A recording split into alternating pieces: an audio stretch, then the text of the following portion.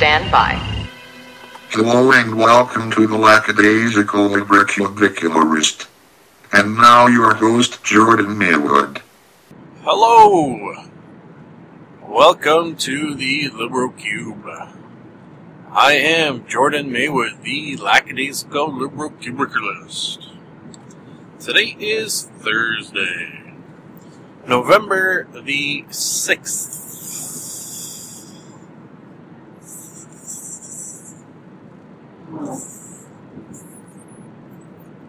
As you are no doubt aware, Thursday within the LibroCube is Thur-Video-Games-Day, in which we talk about mushrooms. No, that is silly. Why would we talk about mushrooms on Thur-Video-Games-Day? We talk about Thur-Video games, otherwise known as video games, otherwise known as really not much else. Today's sponsor is Solid Snake's Male Exotic Dancer Discotheque. Once again, today's sponsor is Solid Snake's Male Exotic Dancer Discotheque. Let's jump right in, not to the discotheque, but into video game talk. Last Thur-Video Games Day, we left off talking about the game Dishonored, which I have since completed, as predicted. Unfortunately predicted. Because my prediction was that the game was going to be a short one, and that I felt like I was almost done it, even though I had only played it for a couple of days. So, I was right, for the most part, I should say. Let's start off by saying that there will be spoilers. So if you have not played, what's curious? Do you find that video game spoilers matter more or less than, say, movie spoilers or TV spoilers? To me, there is a sort of hierarchy of spoilers. Movies are the highest. So, if I have not seen a movie and it has been spoiled, I am the most upset. Then followed by, sometimes closely by, but not always closely by, TV spoilers. And then lastly, video game spoilers. If the video game is spoiled, I don't like it, but it doesn't seem to matter as much for some reason. Why is that, I wonder? Is it the same for you? Curious thoughts. So there will be spoilers. After saying all that, I am going to spoil things. So in Dishonored, I left off I believe the last mission I played that I spoke about was that I had saved the princess. A la sort of Mario, I guess. Something about saving princesses or princess in video games just seems to be very popular. So I kind of thought from that point that I maybe had one mission left to sort of, like I had saved the princess and sort of killed the guy who had usurped the throne from the princess and the queen, the murdered queen. So, I'd killed him, saved the princess. I thought, really, not much more. Maybe a little mopping up to do. I was mistaken that it was one mission left. There was probably a little more than I thought there was going to be, so that was nice, but still, it kind of felt like a little let down in the length of the game.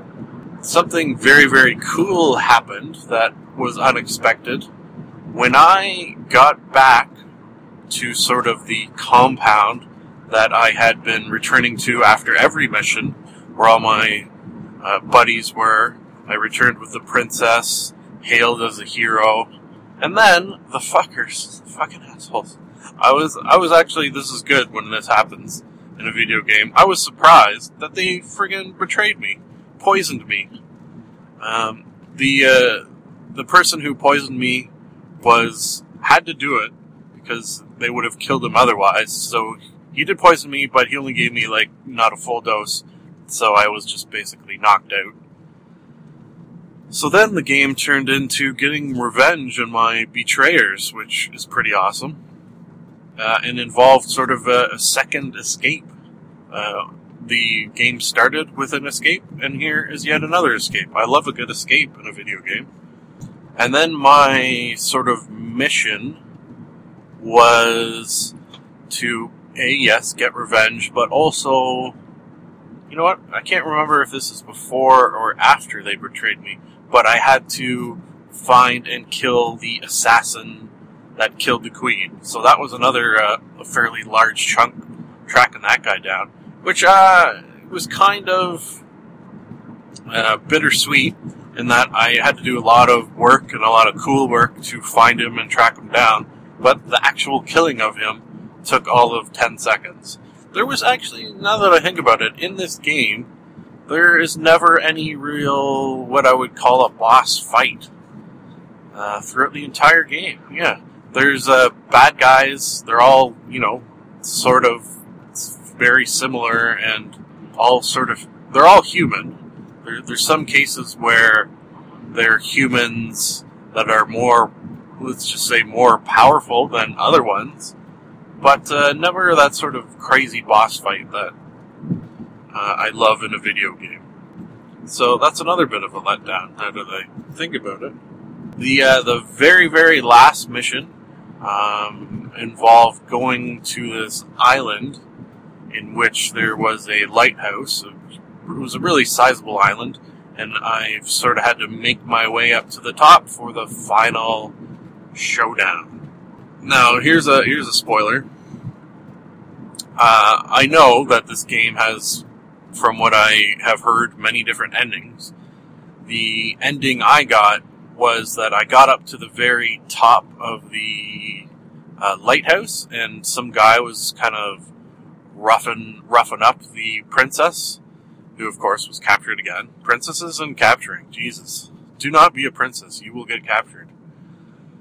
Roughing her up, sort of on the edge of this lighthouse, and I maybe not so smartly shot him, and then he didn't pull her right off the edge of the lighthouse, but had it so she was dangling over the edge, precariously dangling. So it said, save her, was like the mission there.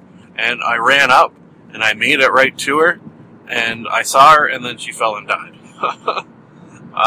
I don't know, and this is what I'm curious about, maybe I'll look online, is that I don't know if it was actually even possible for me to save her once she was dangling like that. Maybe it was impossible, just inevitable that was going to be how the game ended. Which might be the case because the way in which I played the game is that I basically killed everybody. So, my thought is maybe if you play the game and kill every single person, that means the ending you get involves the princess dying. But maybe if you play the game and don't kill a single person, you get to save the princess at the end. Is that how it happens? I don't know. Maybe I'll have a little boo on the interwebs today to see if that is the case. The me killing every single person basically I came across gave me the sort of evil ending, I guess we'll say. You have something called a chaos ranking, and mine was super, super high to the point where I got a little trophy pop at the end, and then the game was over. Disappointingly so, I thought. Now, I had heard and read that this game has a lot of replayability, which is nice in the game. And I did try to replay the game. I started from the very beginning, and because I played the game through the first time with basically killing everything in my path, I thought I would try to go through the game without killing a single person, which I read online is possible to do. Alright? It's not impossible, it's just apparently, and I can verify this, really fucking hard, to the point where it was so frustratingly hard as to be, I would say, close to, not impossible, no, but just hard to the point where it's no longer fun. So I played maybe, and I tried 2-3 hours to do this, and made it not very far, I don't think, into the game, and I hadn't killed anyone, but it just, it wasn't fun. It reminds me of why I don't like stealthy action games. I just don't. When I first realized this was when Splinter Cell came out, the first one, many years ago, and I got it, and just did not have fun. I don't like creeping around and killing people. I like going in guns a-blazing. So, there you go. Something that I wish this game did, which I think would be perfect, is a new game plus. A lot of games nowadays offer the opportunity to start at the beginning of the game with all the sort of power-ups and items and everything you had sort of accrued through your first playthrough. I don't think it is a hard thing for game developers to do, because it's not like you're creating a new game. You're just using your existing game, but you're super powerful going through your second run, which I always have a lot of fun doing. This game does not offer that, which is disappointing. Alright, so let's just throw out our rating. It's tough. It's a tough one to rate for me. We'll go, it has... See, this is why it's tough. It has some 5 moments. There's no doubt about it. It's definitely a beautiful game. A very lot of fun gameplay. It's just I wish there was much more of it. So we'll go. I don't want to go 3, and I kind of don't want to go 4. So let's go 3.5. 3.5 stars out of 5. If it had a new game plus, I would give it a 4, a solid 4. If it was longer, I would give it a solid 4. But I just don't feel that I get my bang for my $60 price tag. I kind of wish maybe I had waited until the price had dropped, and then probably maybe would have given it a higher rating. I know that professional video game reviewers will try often not to take the price into account when reviewing video games, but I am not professional, and also have a Scottish background, so I am a cheap bastard. Oh yeah, you know what, I didn't mention at the top of the show that I decided this Thur-Video-Games-Day is just going to be the drive to work.